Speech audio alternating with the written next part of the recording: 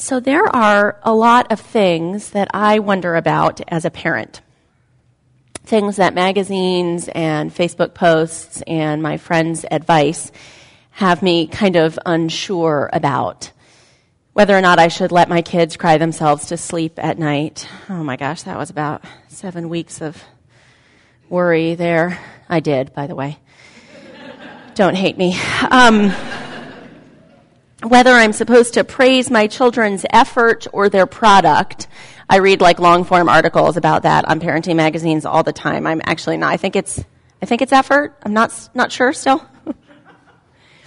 But one of the hardest is whether I'm supposed to tell my 2 daughters that they're beautiful. I do, by the way, tell them that they're beautiful. But I feel very complicated about it. We're exploring the theme of beauty this month through the month of November, and we've talked a little bit about expanding our sense of beauty, about what music and art we find beautiful and how we can make that broader or at least understand another person's perspective. And then last week, while I was out of town, 3 West members talked about where they found beauty in what I heard was a really special morning together. But the truth is, I think you just almost can't talk about beauty and avoid talking about the human form, beauty and bodies. There's an image on the front of your program. I had Googled the word beauty and I looked for images to share on the program.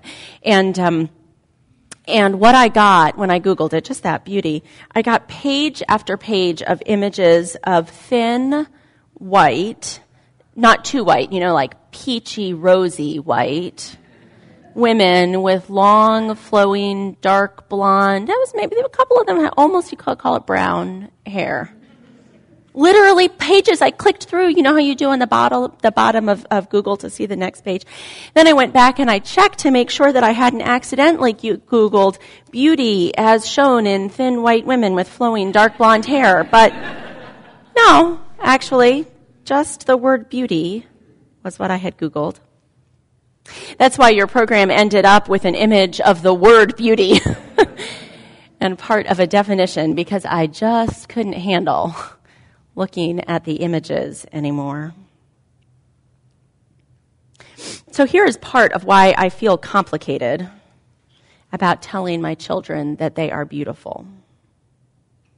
At the moment, my children are thin, white girls with long, flowing, dark blonde hair. Their hair actually, it really doesn't ever flow because they won't let me brush it, so mostly it just tangles, and because I'm that kind of mom, I try not to insist that they let me brush it because not having tangles in your hair is really kind of more my thing than their thing, and I don't want them to grow up with the whole thing about tangles. So I have these beautiful girls. They're beautiful, not just to me, but if strangers who stop me on the street are to be believed, to other people out there. They are young, and their skin is smooth. Their bodies are small and lithe. They're white and blonde, perhaps most importantly, for the world. And I want so much both for them to believe that they are beautiful and also for them to not think that what they happen to look like right now, all of which, except the whiteness, is entirely impermanent anyway, is what beauty is all about. It gets complicated. There's definitely a movement out there not to tell your daughters that they're beautiful at all, never to have those words cross your lips. To avoid actually physical descriptions or adjectives that are subjective and instead to reinforce the objective, Your legs can run. Wow. Your skin heals when it's cut. I say that sometimes, actually. Mostly because I have run out of Band-Aids. But your skin heals when it's cut. Isn't that amazing? What a great body you have. Like our opening words this morning, to celebrate bodies for what they do, for what they are, not what they look like. I find this really appealing, and I try to incorporate it into my language with the girls, even though that in itself is problematic, because our body's ability to jump, our skin's ability to heal cuts quickly is impermanent too, and not universally shared. But the whole concept of bodies as doing rather than appearing, rather than looking, has some appeal for me. Being beautiful. Ugh. Who needs it? Toni Morrison put it this way in her heartbreaking novel, The Bluest Eye. Along with the idea of romantic love, she was introduced to another, physical beauty, probably the most destructive ideas in the history of human thought. Both originated in envy, thrived in insecurity, and ended in disillusion. So that would be the negative version of beauty. Beauty is a bad road we would do just as well to avoid. When Perry and I were talking about this platform, he told me about a short story called Liking What You See, a documentary by Ted Chiang, in which posits a world where most of the people in the world, it's science fiction. That's actually, if you knew Perry Bider, I wouldn't have had to have said that. But it is science fiction. It posits a future world in which most people have had the part of their brains which notices human facial beauty, and apparently it's kind of a narrow part of our brain. They've had it turned off, so they've had it wired with what's called kaliagnosia, the inability to see human beauty in a face. And it imagines what the world would be like if we no longer had the ability to make judgments based on our perception of human beauty. It's appealing in some ways, that world, Beauty has taken on, or maybe always has had, some kind of truly ridiculous importance. I was reading a study about the likelihood that we get hired for jobs and how much we get paid in those jobs based on our perceived attractiveness. And lest you think that this is a women's issue, attractive men apparently make 5% more than unattractive men, right? In the same position, whereas for women it's only a 4% differential. So, on our way to equal pay. Good job, guys. Beauty. Oh, God, who needs it? Some of us have had, perhaps, challenging interactions with beauty in our own lives. I know I have. I imagine few of us have escaped it entirely. As a young teenager, I did not manage to escape the grasp of that lure of thinness. I feel so lucky to have gotten through those years without significant physical or mental health damage. But it was a lot of years of carrying a calorie counter book and eating carrots at lunch. Just carrots. Carrots are fine. Just carrots. It was a lot of energy spent on being something that my body was not particularly interested in me being, and something that wasn't, it turned out, that important for what I wanted in life. So I don't know, do we just reject it, the whole concept of physical human beauty? I'm not really talking here about inner beauty, although that's a whole thing too, and it's sort of untangleable. I made up that word. It's untangleable, like my children's hair, in some ways, from our perception of physical beauty, I think. There are lots of people who seem to glow from within, who, if you examined their face objectively, might not fit some definition of beauty, but who are undeniably personally beautiful because of the spirit that shines through. But I'm interested in that idea of physical human beauty. Plato, our old friend, the philosopher, he actually had a whole formula. Your nose was supposed to be 2/3 the length of your face. That can't be right. 2/3 the width of your face. I don't remember. It was something. It was a number. Plato and his idealism. And here we are, still stuck in it somehow, with these Google images of weirdly sort of matching women.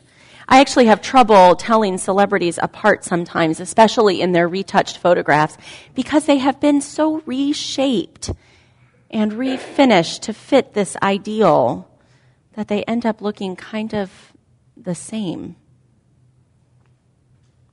It seems to me that there is something inherently good, inherently important about trying to expand our definition of physical beauty at least a little bit.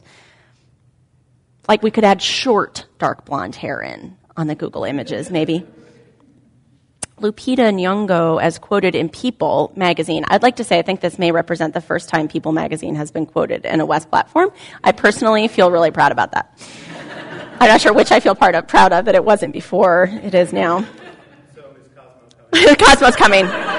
Yeah, Cosmo's next time. Nyong'o says, European. Do folks know who Lupita Nyong'o is? She came onto the scene in American consciousness in 12 Years a Slave, and then has become. She's now a celebrity and big in the fashion world as well as in the acting world. So she said, European standards of beauty are something that plague the entire world. The idea that darker skin is not beautiful, that light skin is the key to success and love. Africa is no exception. When I was in second grade, one of my teachers said, "Where are you going to find a husband? How are you going to find someone darker than you?" I was mortified, she continues. I remember seeing a commercial where a woman goes for an interview and doesn't get the job. Then she puts a cream on her face to lighten her skin, and she gets the job. This is the message, that dark skin is unacceptable. There's been in the news around D.C. a lot recently, the news that Misty Copeland, who dances with American Ballet Theater, will be performing in Swan Lake with the Washington Ballet in the role of Odile Odette, that dual swan role. It sounds as though, from what I understand, this is actually the first time that both principal dancers in Swan Lake will be danced by African Americans. I think it's kind of depressing, actually, that this is newsworthy, but it seems to be. But let's be honest, Nyong'o and Copeland, too, are still within a pretty narrow band of beauty, particularly around body. Both slim, Copeland, the dancer, obviously deeply athletic. The same is true of the industry-approved plus-size models that are supposedly expanding our definition of beauty in modeling. They're average about a size 12. It's the size of the average American woman, I think I've heard from some studies. They may be a little bigger than many models, but their faces would probably still make Plato happy. Still, every expansion of what we think of as beauty seems at least a little better to me. Except that sometimes what happens in our celebrity, glossy world is our version of expanding the list just means that the ideal gets more and more unattainable. There's a quote from Tina Fey that's been making the rounds recently because of Kim Kardashian's, look, this is like a great platform. People, Kim Kardashian, who even knows who's in here? Because of Kim Kardashian's recent photos online. But the quote is old. It's from Bossy Pants, and I'm not even going to quote the part about Kim Kardashian. Tina Fey, in her book Bossy Pants, says the first real change in women's body image came when J-Lo turned it butt style. That was the first time that having a large-scale situation in the back was part of mainstream American beauty. Girls wanted butts now. Men were free to admit that they had always enjoyed them. And then, what felt like moments later, boom, Beyonce brought the leg meat. I like Tina Fey. A back porch and thick muscular legs were now widely admired, and from that day forward, women embraced their diversity and realized that all shapes and sizes are beautiful. Ha ha ha, no, I'm totally messing with you. All Beyonce and J-Lo have done is add to the laundry list of attributes women must have to qualify as beautiful. Now every girl is expected to have Caucasian blue eyes, full Spanish lips, a classic button nose, hairless Asian skin with a California tan, a Jamaican dance hall ass, long Swedish legs, small Japanese feet, the abs of a lesbian gym owner, the hips of a 9-year-old boy, the arms of Michelle Obama, and doll tits. So, thanks, Tina Fey. This brings me back to the idea that we should throw out body beauty altogether, perhaps. That we should all have those brain implants. That beauty has become, in this culture, a problem that outweighs its benefits. Those boxes we try to fit in, boxes of 2/3 your face, boxes of race, boxes of gender. Except we don't have those implants. We do have to somehow navigate a world that tells us, especially women, but men too, for sure. Think about every single male hero in books and movies. Can there be that much tall, dark, and handsome in the world? We have to figure out how to navigate a world that tells us that our value is wrapped up in how we look. I think about that when I tell my girls that they're beautiful. I think about the importance of how they hear it from me, of how they hear me talk about beauty and bodies. Casey Edwards is a writer and blogger around mothering and parenting. She writes poignantly, "Dear Mom, I was 7 when I discovered that you were fat, ugly, and horrible. Up until that point, I had believed that you were beautiful in every sense of the word. But all of that changed when one night we were dressed up for a party and you said to me, 'Look at you, so thin, beautiful, and lovely, and look at me, fat, ugly, and horrible.' I learned you must be fat because mothers don't lie. Fat is ugly and horrible. When I grow up, I'll look like you, and therefore I will be fat, ugly, and horrible too." So I try so hard not to do that. When I tell my daughters they're beautiful, when I talk about myself, I try so hard not to talk down about my own body or let my husband talk down about his in front of the girls. Even though I worry that it looks like Joanna has my chin, which is also my mother's chin, and which I learned early on isn't really a chin that you want, apparently. I mentioned this morning to Melissa Sinclair, our director of religious education, and she looked at me and said, "Well, it kind of looks like a human chin. I don't really get it." Right. And the thing is, when I tell my daughters they're beautiful, when I think they are, it's not because of any of those reasons. It doesn't have a single thing to do with their chin. They're beautiful because they're my girls, because they look like me and like their father, because they smile at me and their eyes have a mischievous little twinkle. They look so naughty. Because their cheeks get bright red when they run outside. Some of it, I suppose, is inner beauty, shining through, but a lot of it is relationship, I think. It's because I love them, and they're familiar to me, and that looks beautiful. There's a Sweet Honey song, Sweet Honey and the Rock song, that I've always loved.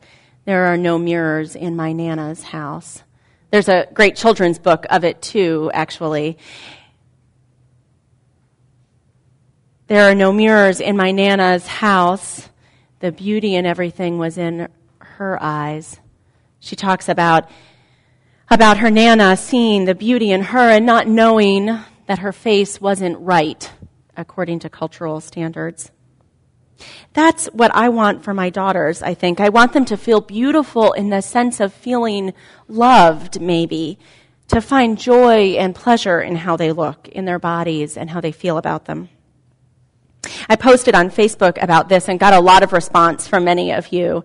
And one person sent me a message and said I could share it here. She wrote, "I've always loved my body. As a child, as a teen, as a pregnant woman, in all its different manifestations, and now maybe more than ever. The reason for my love, it works so damn well.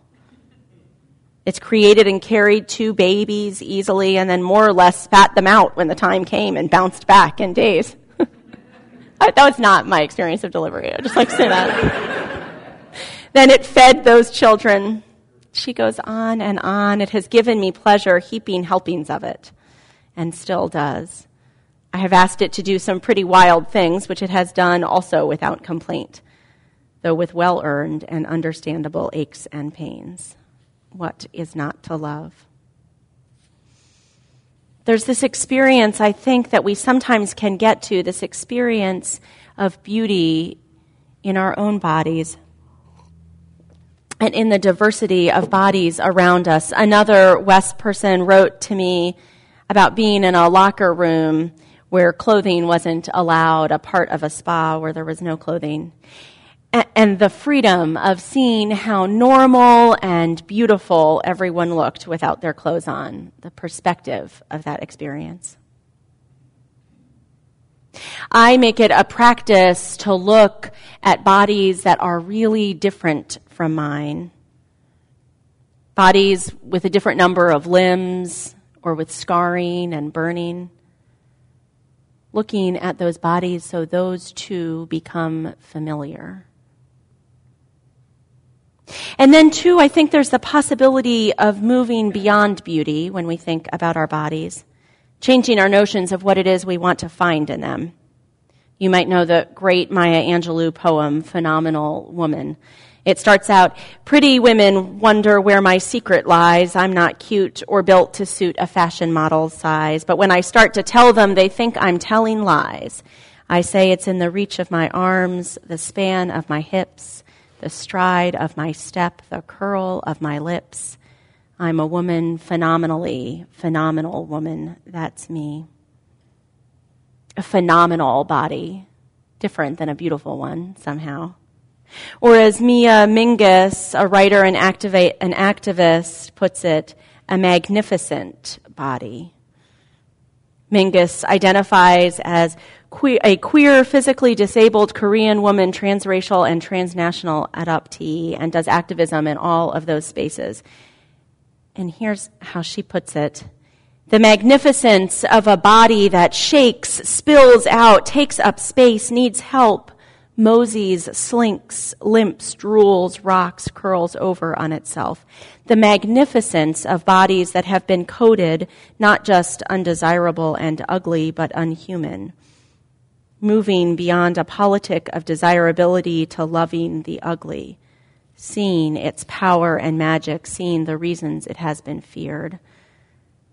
She goes on, how do we take the sting out of ugly? What would it mean to acknowledge our ugliness for all it has given us, how it has shaped our brilliance and taught us how we never want to make anyone else feel?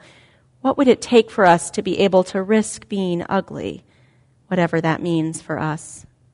What if we let go of being beautiful, stopped chasing pretty, stopped sucking in and shrinking and spending enormous amounts of money and time on things that don't make us magnificent?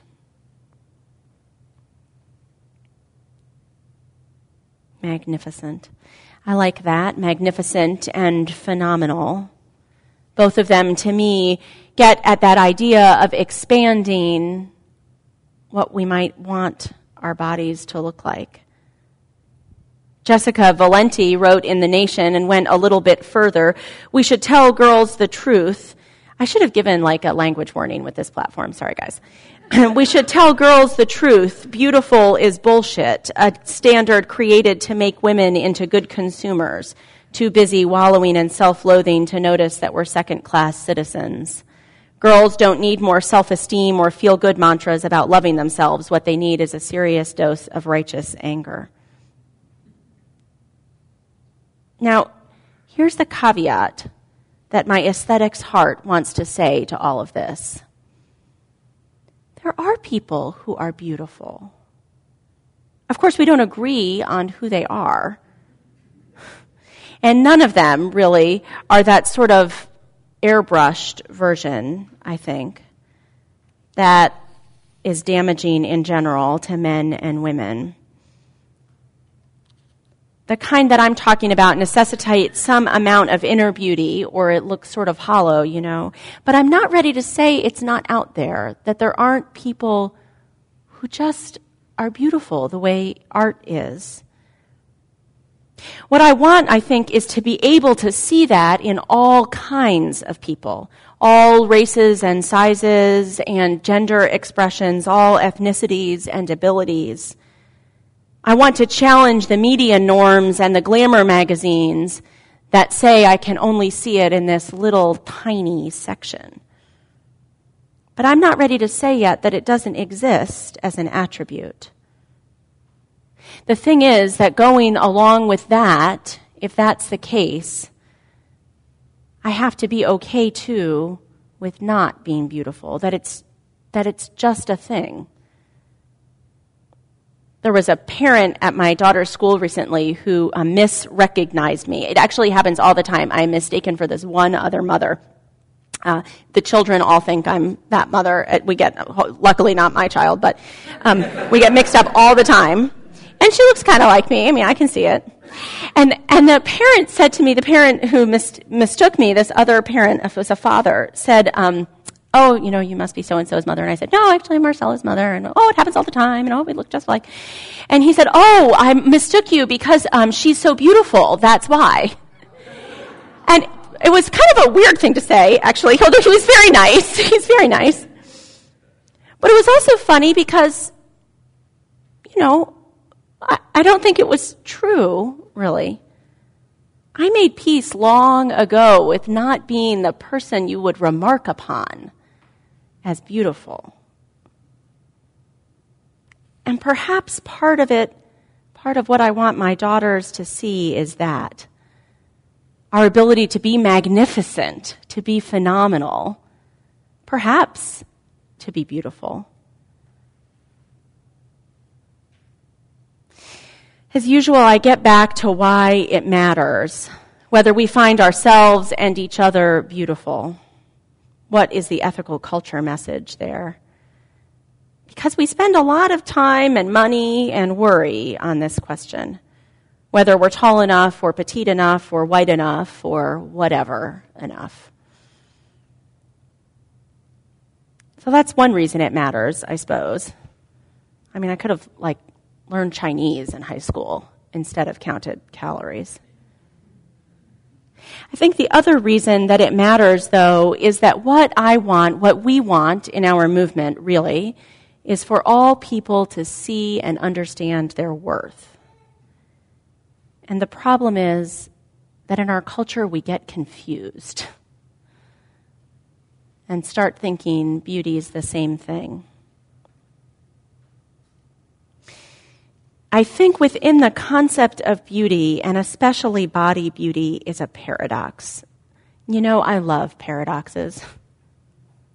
So here's the one part. Beauty, especially the idea of being experienced as beautiful by others. It's one way that people think they are worthwhile, but it's not true. It's false. And so that leads to all kinds of illness and disease, right? To equate beauty with worth and to get all wrapped up in not having the right kind. But then, too, beauty is also a way we actually see worth by finding what we love to be beautiful. It's a kind of attribution, I think. We talk a lot about attributing worth to other people here. You don't always notice worth in other folks around you. Sometimes people behave in ways that might make you wonder. But in this community, we attribute that every person has worth. And seeing beauty in another person and in ourselves is one way that we do that.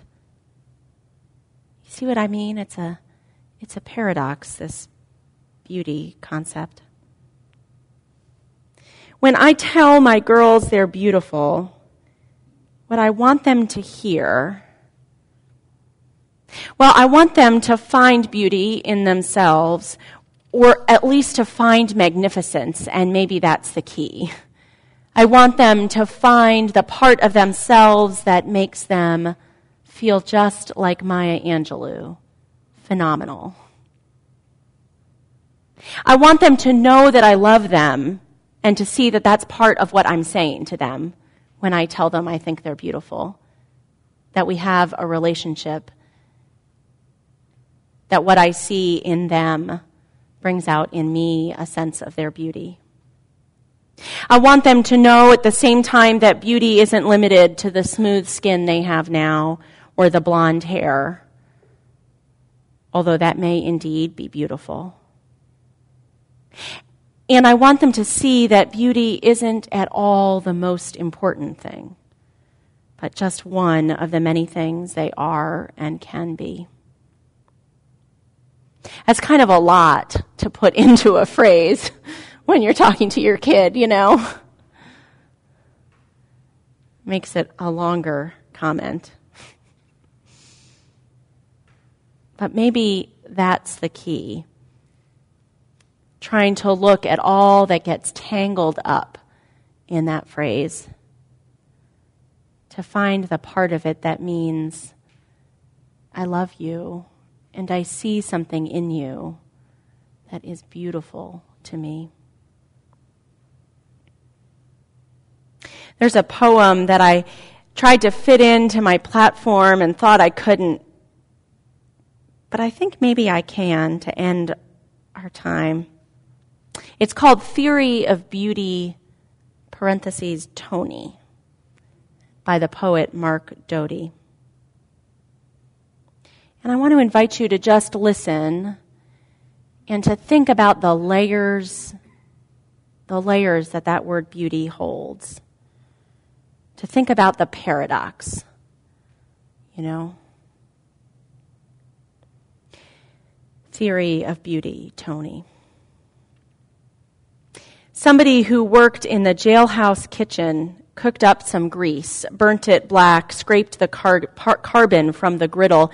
Somebody else made a needle from the shaft of a filched bic, ballpoint replaced with a staple beaten flat. And then the men received, one at a time, heads of Christ looking up through streams of blood from his thorny crown, or death's heads looming over X's of bones. But Tony chose, for his left shoulder, the sign language glyph for love. A simple shape, though hard to read, he had to tell me what it meant. And then what seemed indifferently made, not even a sketch, became a kind of blazon, one that both lifted and exposed the man who wore it, as he sat fumbling with a lighter, too stoned to fire the pipe he held, using it to point to the character on his arm, making plain the art of what was written there.